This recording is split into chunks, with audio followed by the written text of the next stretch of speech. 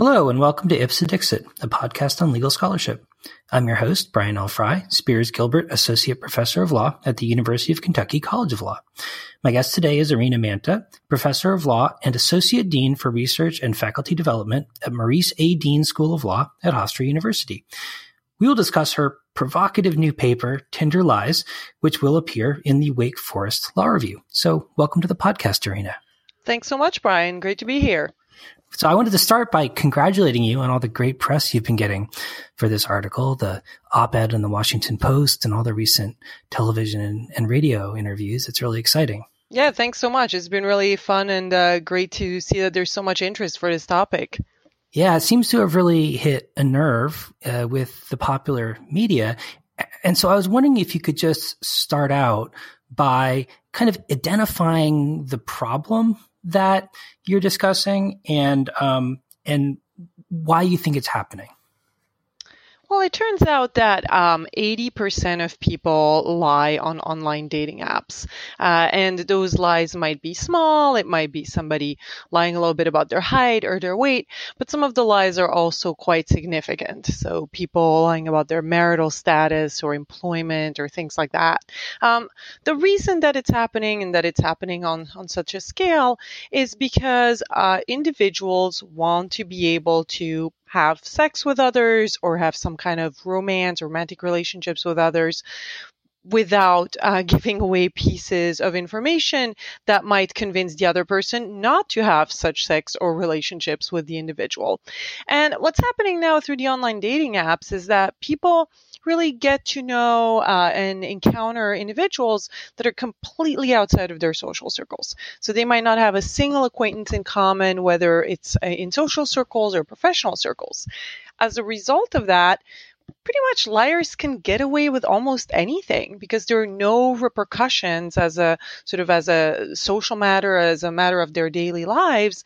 And so there's really not much of an incentive for them to stop. So pretty much anybody that's been on an online dating app for long enough has been lied to either a little bit or a lot. And I think that's part of where the popular interest comes from. Right. So do you think this is a problem that's new in kind, or maybe a problem that's more like new in scale in some sense? Ultimately, probably in scale, in a sense. Now, look, there have always been people who they met somebody at a bar and they spun some kind of tale, right, to try to get the person in bed or whatnot. So that's been around for a long time. Also, if we go farther back, kind of we see that seduction has been, of course, around, and lies and seduction have been around for a real long time. So if we think about that as a category, this is not really new. The things that are new about it are, as you and I were both just saying, the scale, but interestingly enough, also as a matter of law, the fact that now we have this huge evidentiary trail. So we see that if somebody said something on an app and that doesn't correspond to reality, right, that's something you could show a judge later, or we have these long texting histories between people. And so those things really are quite new. I see. So it's not just that the problem has changed. It's also that the potential for enforcement is more realistic, perhaps, than it used to be in the past.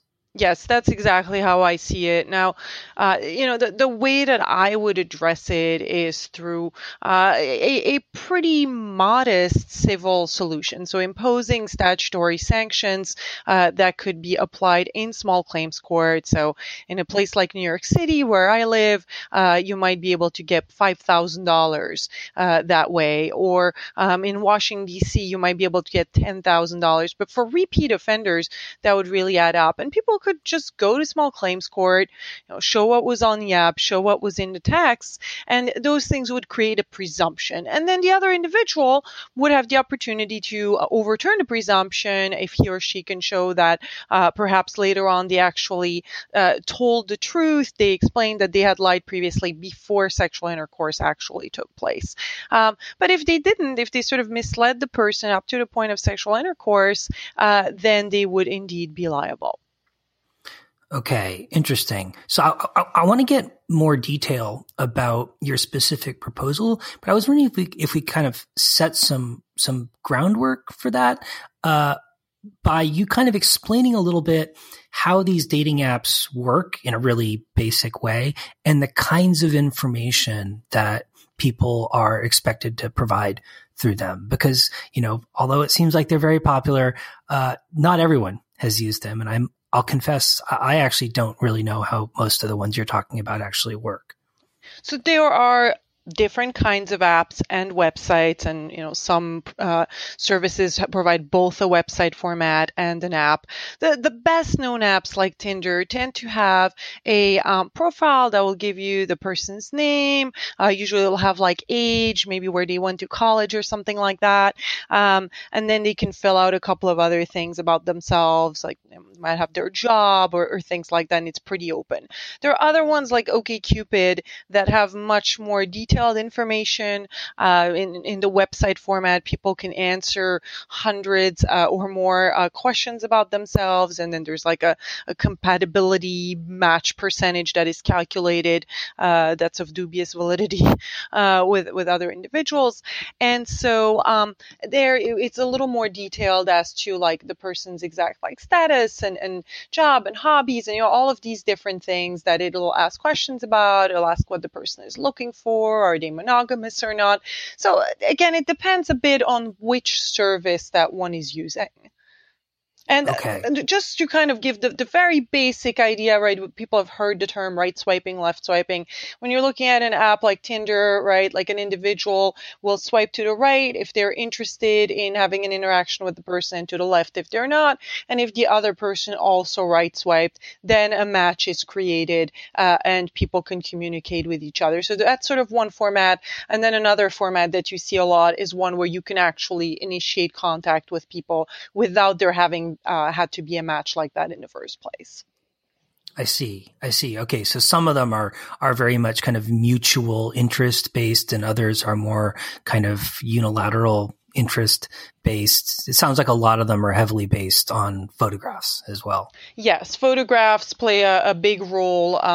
That's kind of a problem as well because people who are trying to fake things will often also use photographs that will either not really show their face or they're going to use a photograph of somebody that's not even themselves, but might be like a celebrity that kind of looks like them, right? So like you wouldn't even necessarily be able to tell when you meet the person that it's not them, but at the same time, that way they can make sure not to get caught by people who might know them. Okay. So it sounds like these different apps require people or permit people to provide different kinds of information. And as I understand your proposal, it's to sort of direct some form of civil enforcement against certain kinds of misrepresentations or lies that people might make about the information that they're providing through these apps or websites about themselves. And in your paper, you distinguish between sort of non-actionable, quote unquote, puffery, which I was glad you used that term because I remember it from my corporations class, and fraud, right?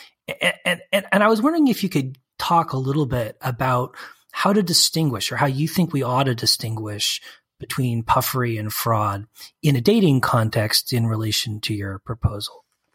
Sure. So the idea of having material misrepresentations that count is not new to the law. Right? You have that idea in a lot of different areas. I myself come from the intellectual property law world, and so I drew inspiration from the way that we handle trademarks. And there, that is the test that the law uses. So, there are sort of different ways that legislators could approach this. They could have a statute that specifically lists categories that are going to count, or they could use this more general language of material misrepresentations. And then a court would have to engage in decision making where they would ask a question along the lines of, would a reasonable person have used this piece of information? Would that piece of information have been material for a reasonable person to decide whether to have sexual intercourse with somebody or not?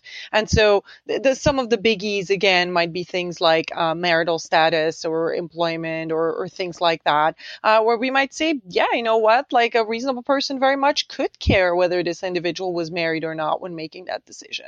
So the law is actually quite experienced with dealing with this kind of test. In that sense, it would not be a huge change. What is a change is what we're applying it to. And what I have seen both in the decisions when people have tried to bring torts in such situations and sort of in the reaction that some people have, including oftentimes people who have not used these dating apps and sites, is this reaction of, well, what's the big deal, right? Like, first of all, they're blaming the victim, that the victim is stupid and the victim should have figured it out. And, I can give you more detail about how that's not always so simple, but leaving that aside, they really seem to question the harm.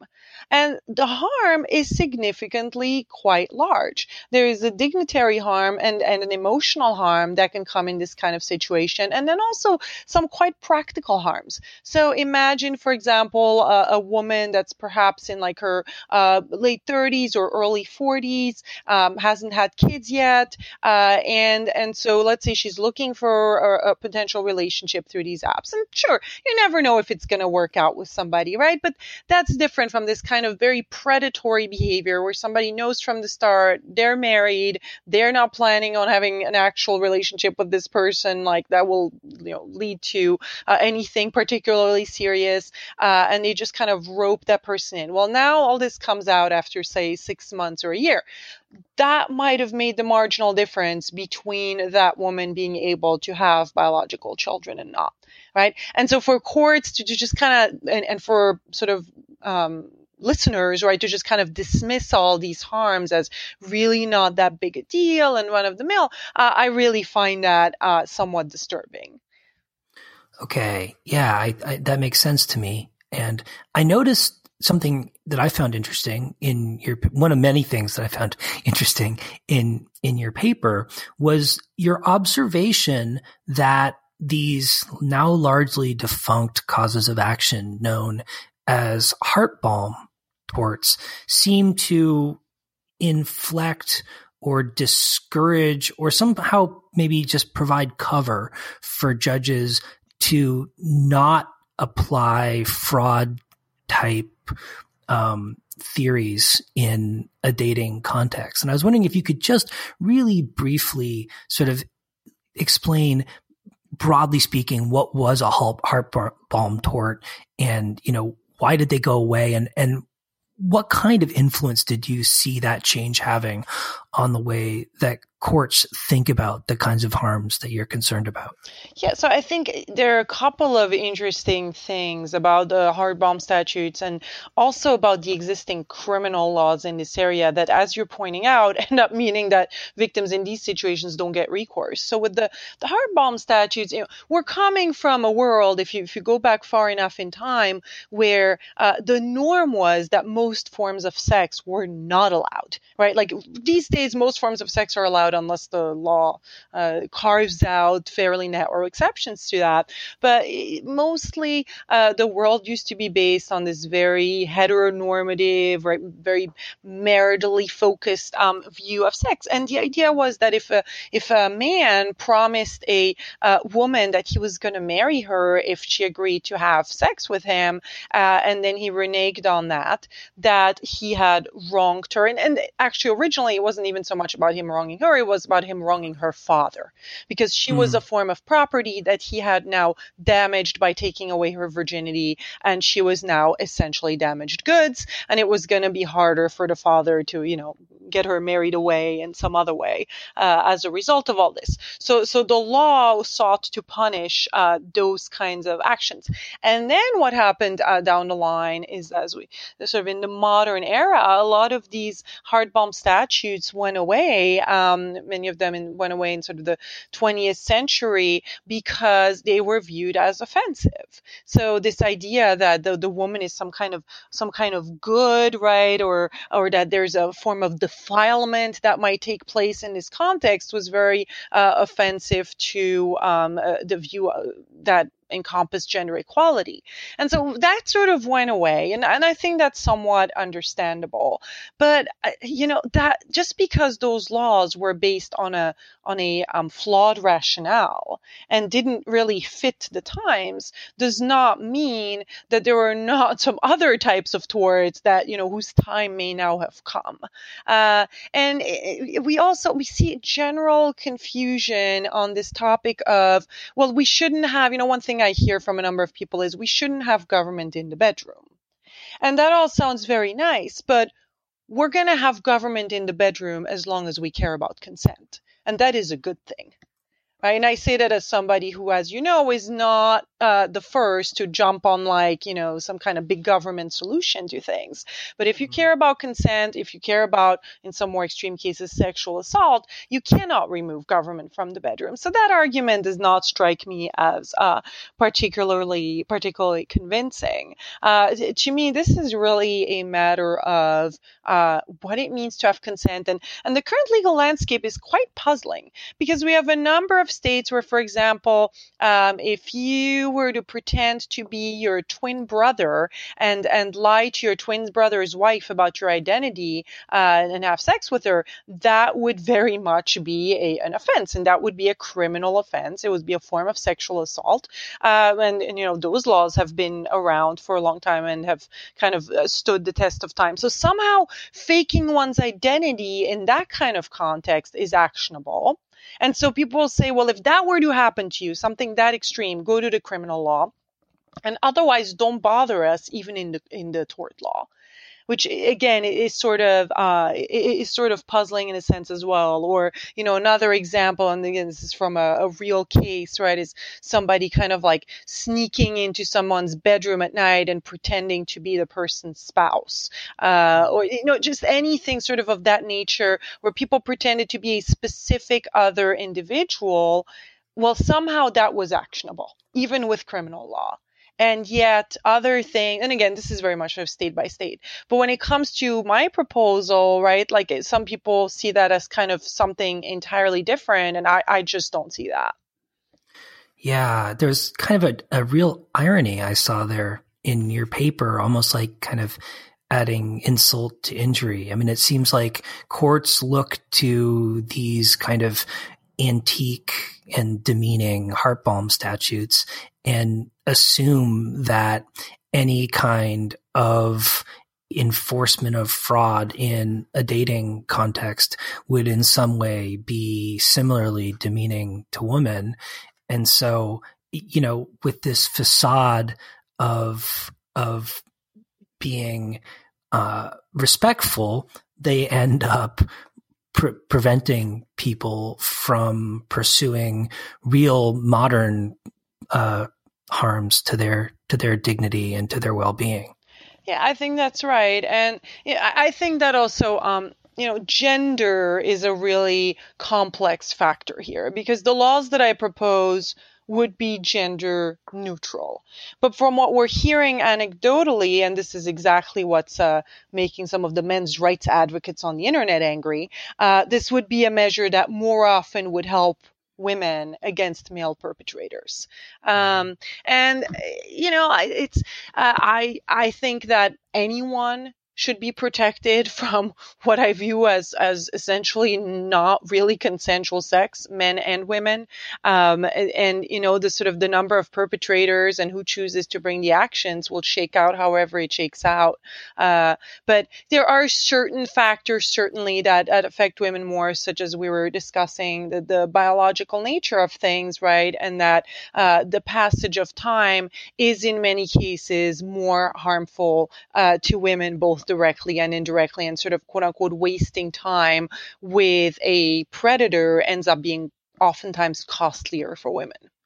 Yeah. Yeah. No, that makes a lot of sense. And one thing I was hoping you could talk about a little bit as well is I think you did a really interesting job of using trademark law as an analogy for the kind of regime that you think ought to be adopted. And I was wondering if you could kind of explain that analogy and why you think that kind of a trademark-esque framework is a helpful way of thinking about the nature of the harm in question.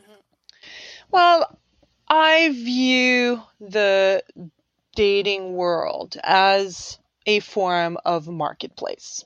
Some people find that offensive. I don't.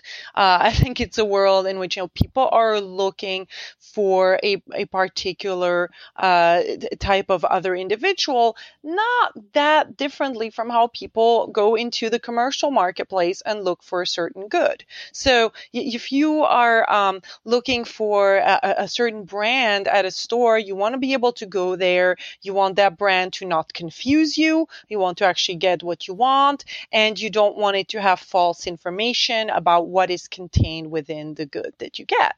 And well, certainly there are a million differences, right, between a human being and a bottle of soda, right? There is that aspect of similarity as well, where, at the end of the day, we are dealing with limited time. Human life is finite, and there are going to be search costs that are going to be increased both in the trademark world and in the dating world if somebody feeds you misleading information. And so that's what drew me to trademark law, to say, hey, look, we have some solutions there in terms of what kind of legal tests to use.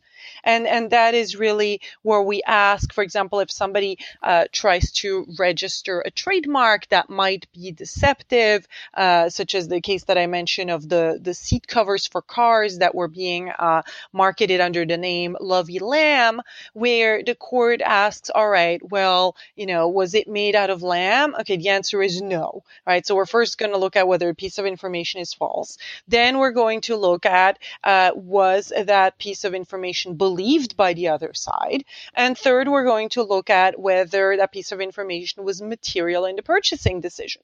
And in the Lovey Lamb case, the court said, yeah, it absolutely matters to people whether they're going to buy something that they think is made out of lamb versus something that's synthetic. Some people are not going to want synthetic at all, or they might not want it at that price, and so on. And to me, it strikes me as rather bizarre that the law protects individuals more against having the wrong fabric in their seat cover, as opposed to having sexual intercourse with somebody who has misled them about fundamental attributes about themselves.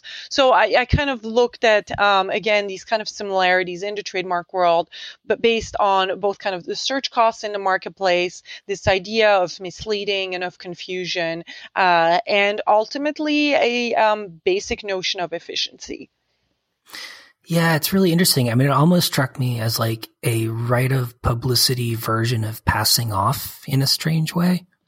Yeah, I think that's fair. There are a number of sort of things in that general world, right? Trademarks, both as a matter of common law and statutory, and false advertising, just sort of that universe as a whole. We could also look at other forms of fraud, and other scholars have done that as well. Just sort of thinking about how we have that kind of notion of fraud in any number of commercial settings. And the people who oppose it, I think, tend to oppose the idea either because, like I said, they find there to be something offensive about this idea of likening this to commerce, and somehow apparently that's more offensive than what the perpetrators are doing to the victims.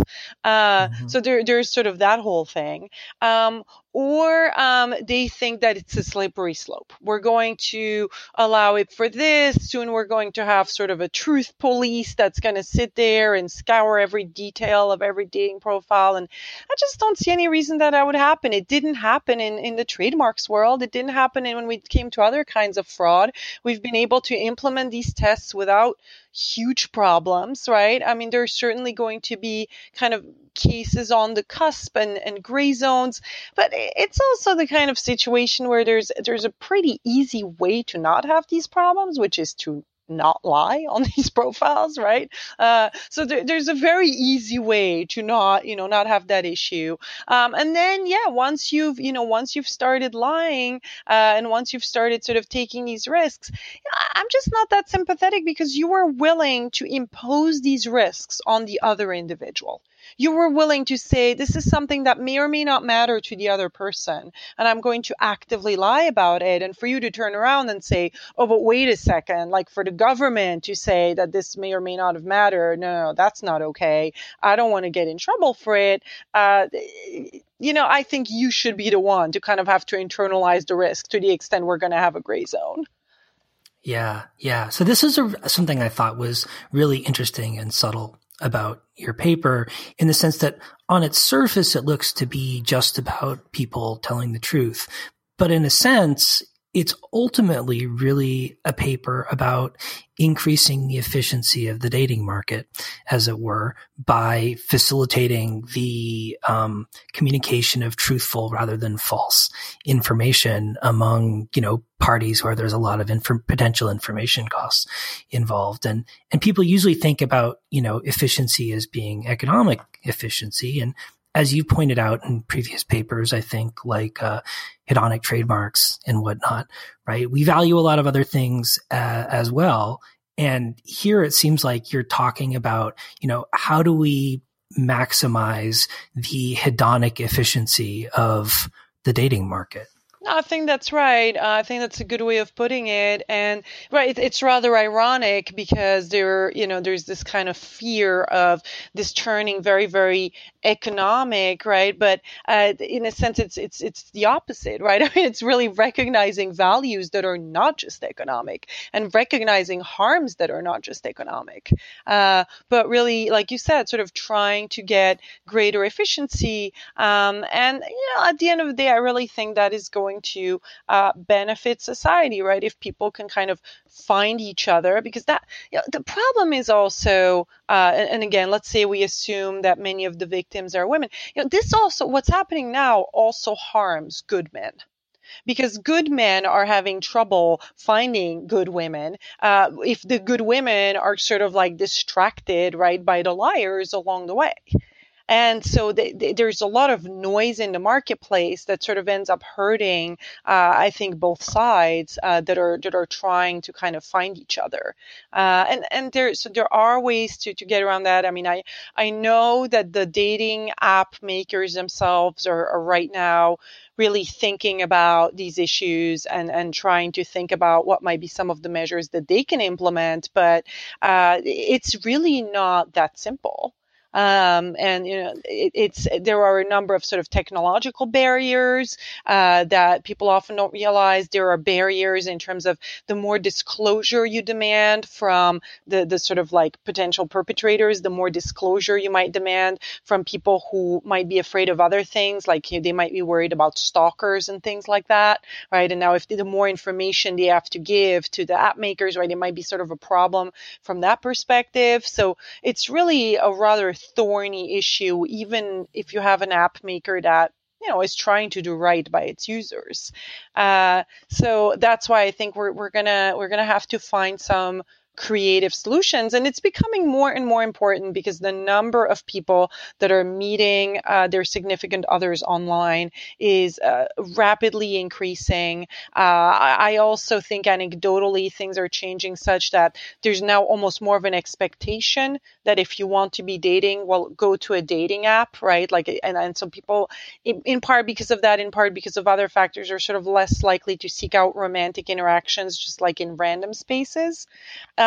So I think there's also a real disconnect that we see between individuals who maybe have been married for a number of years now, and so they've never used these apps, and they kind of view these apps still as kind of weird and for weirdos and for quote unquote losers, which I believe is a really unfair characterization, and it already is a mass phenomenon, and it is a growing one. I think that's sort of, we're just going to see more and more of that. And so if we want things to run smoothly, and we don't want kind of the worst actors to mess things up for everybody, the law might need to intervene at this point. Yeah, I think that's it. Yeah, that's very true. And in relation to that, actually, and especially the point you made about kind of people maybe having reservations, especially older people perhaps having reservations about dating apps, I wanted to run a hypothetical by you and see how you would respond to it. And I think you'll find it interesting. So, in addition to the problem that you've identified, I think a lot of people are, concerned about quote unquote hookup culture, right? The idea that like people are kind of indiscriminately having sex, and they, for one reason or another, they think that's not something that we should be encouraging. And at least in theory, it seems like some of these dating apps may encourage or at least facilitate that kind of activity. Now, of course, the government can't prohibit that kind of behavior, but it also doesn't necessarily have to encourage it, right? It's not obligated to make the dating market more efficient necessarily, however you want to define efficiency. And it reminded me of an article that Dan Crane wrote a while back in an antitrust context, arguing that, if we take antitrust principles seriously, that they're trying to, reduce prices and maximize consumer surplus, then the government shouldn't enforce antitrust law against cigarette companies, because we actually would prefer that prices be higher and that the market be less efficient so that people smoke less. So how would you respond to someone who were to argue that, well, we shouldn't adopt this kind of proposal because we don't want the dating market to be more efficient? Are they targeting the wrong kind of efficiency, or what would the problem with that argument be? I think the problem is that it's actually the effect is the opposite of what you just described in the dating app situation. So, sort of leaving aside like, are hookups good or bad? Or, we have some data about like how STDs are on the rise, right? Many say as a result of this dating app culture, et cetera. So, there are some sort of public health conversations that are being had about that. But, leaving aside any sort of ethical quandaries about them or not, to the extent that people are concerned about these things, what is happening now is, imagine, one of these sort of predators, especially of the serial predators that I'm describing to you. That's somebody who might end up having sex with lots and lots and lots of people, right? Because again, they're not usually seeking out anything long-term or particularly serious, and eventually they're gonna get caught anyway, right? So they end up having sex with lots of people, whether you think that's a problem, like I said, ethically or as a public health matter or whatever else, as opposed to maybe some people not even being interested in that many sex partners, but they can't find the individuals that would actually be interested in long-term relationships, which would reduce the number of hookups. So if anything, right, like this would, by sort of getting people to find each other that are more interested in something more long term, it would, I think, actually counteract in some ways hookup culture. Now, again, that's not my goal in all this, right? I think, if people want to hook up, they should hook up and whatever. But my goal is really more about the consensual nature of things. But I think the side effect would actually be fewer hookups, because what really ends up happening is, some of these predators will intentionally use relationship language to rope in people. So they will actually, for example, there is a woman named Anna Rowe in Great Britain, whose story has also been publicized a lot lately, along with my commentary of my own piece in the Washington Post. And the individual that she met, who turned out to have been married at the time and to have created this whole host of fake social media handles, et cetera, so that even if you Googled him, you wouldn't figure it out, and et cetera. So then he had like like a very sort of solid story for why he was only seeing her during the week and so on. So somebody like that, he was very much pushing the relationship idea, claiming that he was very serious about this, etc. And so she ended up spending quite a bit of time with him, time that would have been better spent elsewhere, while he was sort of hooking up with her and with other women, as in this case, as an extramarital matter. So I think the critics should actually welcome the opportunity for the apps to become more efficient if what they want to see is people genuinely pairing off rather than kind of hanging around Tinder world for years and years. Yeah. So I was wondering, you kind of, I think in your paper, at least my read of it was, you sort of characterize among the sort of paradigmatic lies that ought to be the subject of enforcement, lying about marital status. So I was wondering if you could just briefly discuss what enforcement would look like in your model, in a context where someone had lied about their marital status to a potential romantic partner with whom they had sexual intercourse. Sure. So once this all comes out, the victim could take the information from the dating app and any text, etc., to small claims court. I mean, they would file a complaint. There would be a hearing, and the other individual would have a chance to defend himself or herself. And then, if it indeed turns out that it was true that, let's say we're assuming that marital status is indeed one of these paradigmatic material lies. It turns out the person did lie, did not correct that lie before intercourse took place. Then the individual would be awarded the statutory sanction that, like I said, would be set at whatever the cap is of the small claims court in that jurisdiction. And that person would be awarded whatever X number of thousands of dollars. And for that victim, sort of the case might be over, although if other victims come along, right, like the victims might actually also have an opportunity to find each other that way if several of them file these cases. In the case of Anna Rowe that I was just mentioning to you, she was one of at least 14 women that had been victimized. So that also can be empowering for people to find each other and then perhaps take collective action outside of that. Right. Okay. So that makes a lot of sense. And I got the impression reading your paper that the point was not to come up with like a taxonomy of actionable lies, but rather to sort of give a broader proposal which could get fleshed out in context.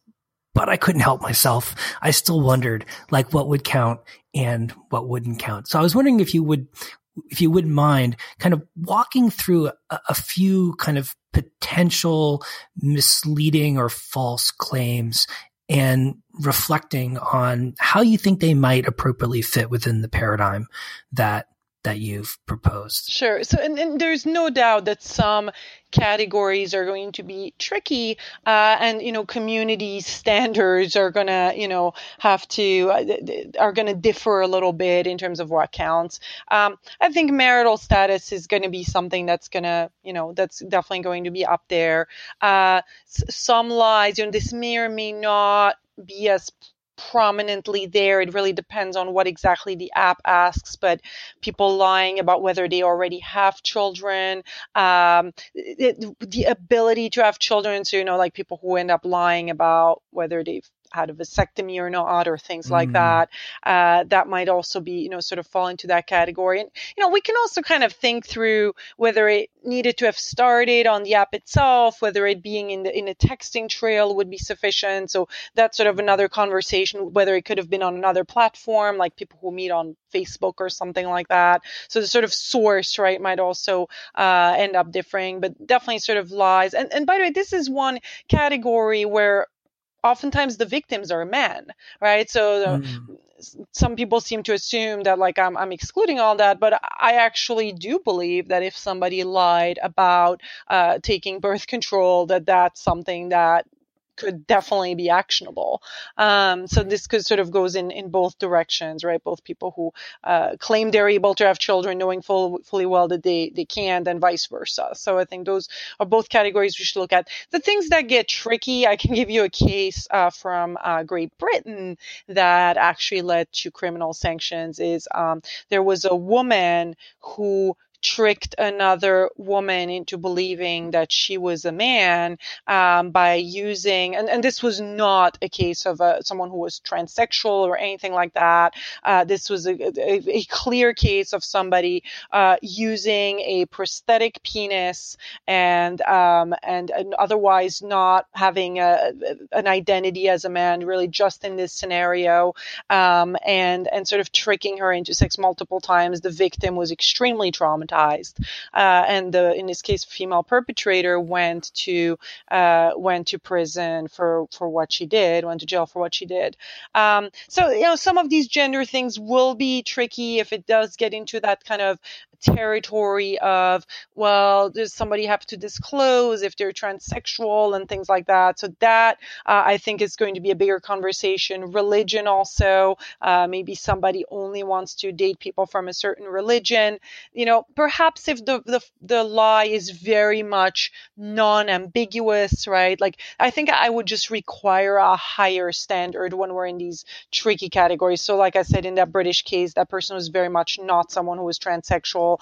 In the case of religion, if you have somebody who didn't practice a religion whatsoever and never held himself or herself out to be that religion and is just claiming that in the dating context, right? Like, those are the kinds of cases that I think could potentially also be actionable. Employment status and employment type, again, it would have to be very clear cut, but I do think sort of misleading people about, your profession as a whole is a fairly fundamental part of who you are, and it might matter. And some people are very dismissive. They're like, oh, now the person's upset because she thought she had been sleeping with a millionaire, but he's actually poor. And it's like, I have a little bit of a so what reaction to that. I mean, even if you don't like that, that's the person's right. It is the person's right to decide who they want to have sex with. And if you sort of don't like who that person is, well, there are plenty of other people around. And even if there aren't, sort of like, well, it's too bad.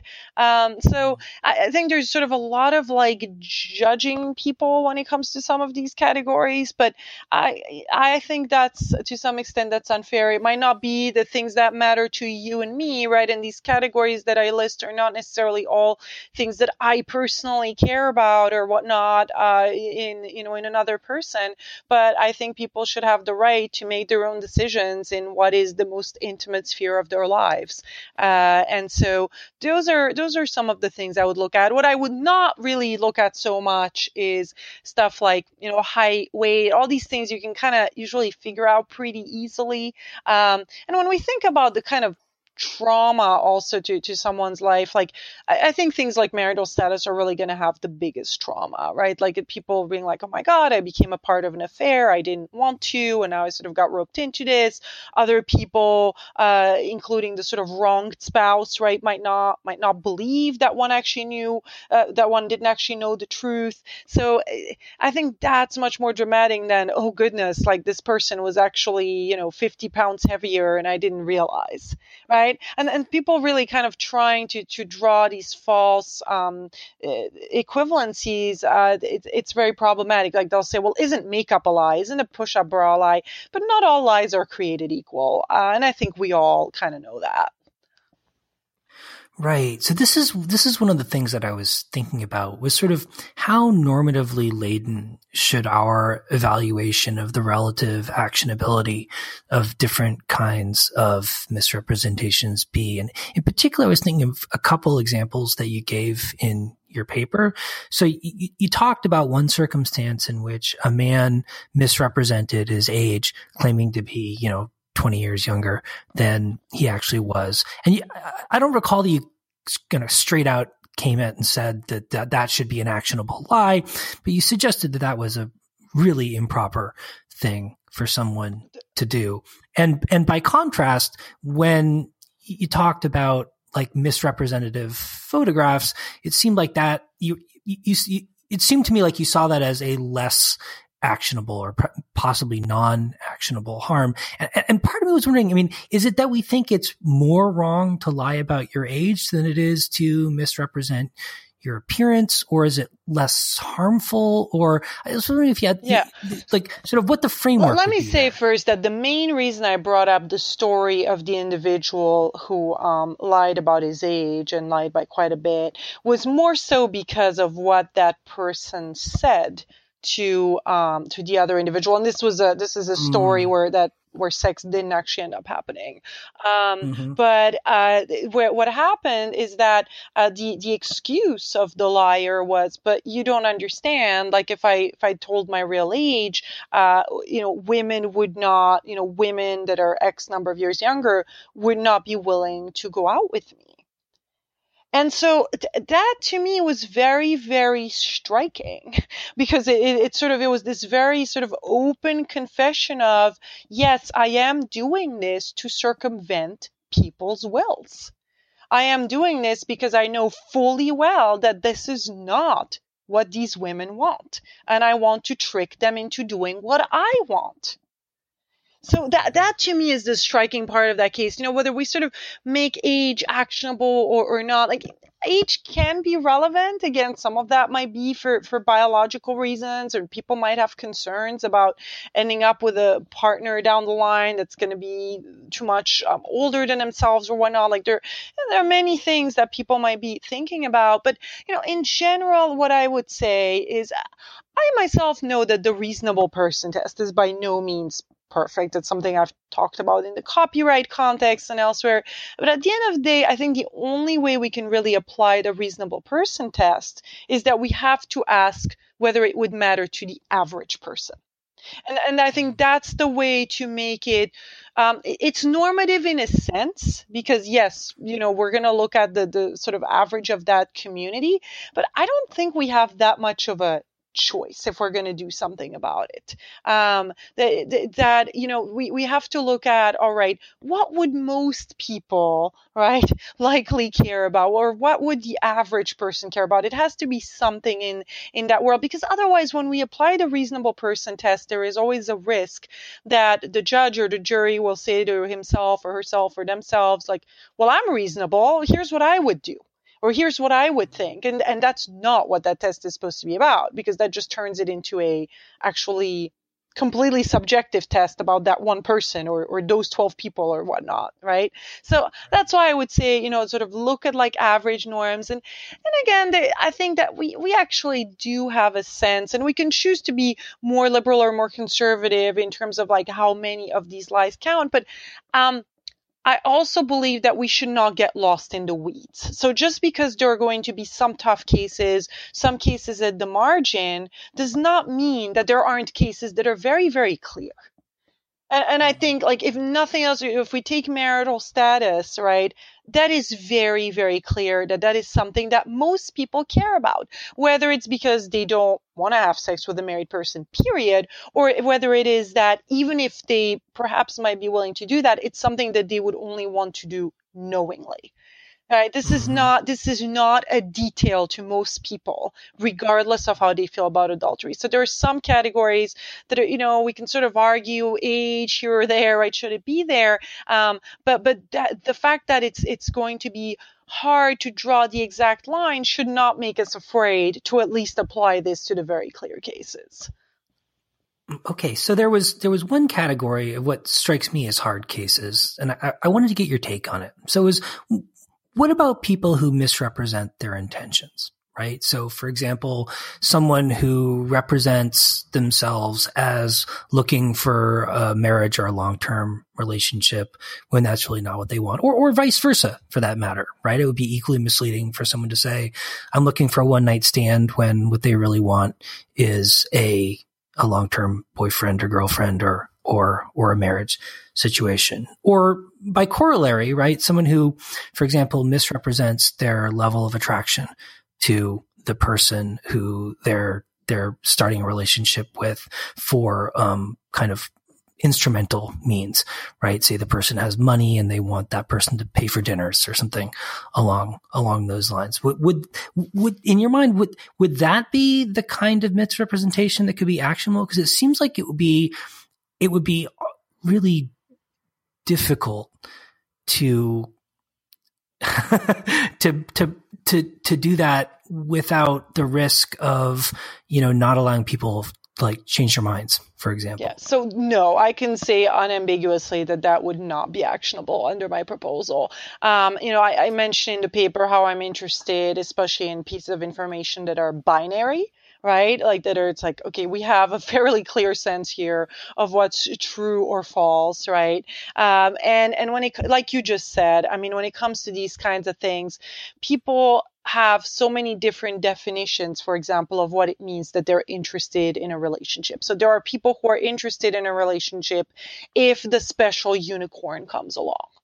Right. And so in their own minds, they genuinely are interested in a relationship, but they have standards that are so narrow and specific that, yeah, in the meantime, they're going to, have fun with hookups, etc. But they're open. They genuinely are open-minded, and their real heart's desire is to find a unicorn. It just so happens that maybe it takes them years, or maybe they never find that person. So has this person now lied, right, by saying they want a relationship? I don't think we can really say that, right? Or similarly with other types of people, like it just, people don't have usually intentions that are completely black or white, in that sense. And like you said, the intentions can also change. So I would not, so I think that is overly murky territory, and we can't go that way. Now, look, again, that's not to say that we have to ethically condone it. It doesn't mean that we have to be like, oh yeah, buddy, good job there, roping in another unsuspecting person. And I do think as a society, we can and should do more to discourage that kind of behavior, sort of like if we hear about it in our communities, our friends doing it, etc. But I don't think that that's something that the law can or should intervene in. Okay, that makes a lot of sense. So, Irina, I was wondering, in closing, if you wouldn't mind kind of in a nutshell, kind of letting people know, why it is you think that this is such an important thing to be thinking about right now, and, why they ought to support the kind of proposal that you're putting forward. The use of dating apps is already very prevalent and is rapidly growing. The number of people that are affected by problems arising out of individuals misrepresenting themselves on dating apps are large, and these kinds of lies can have a fundamental and long-term impact on somebody's life, emotional well-being, mental health, and many other aspects. Excellent. Well, thank you so much, Irina. This has been a great conversation.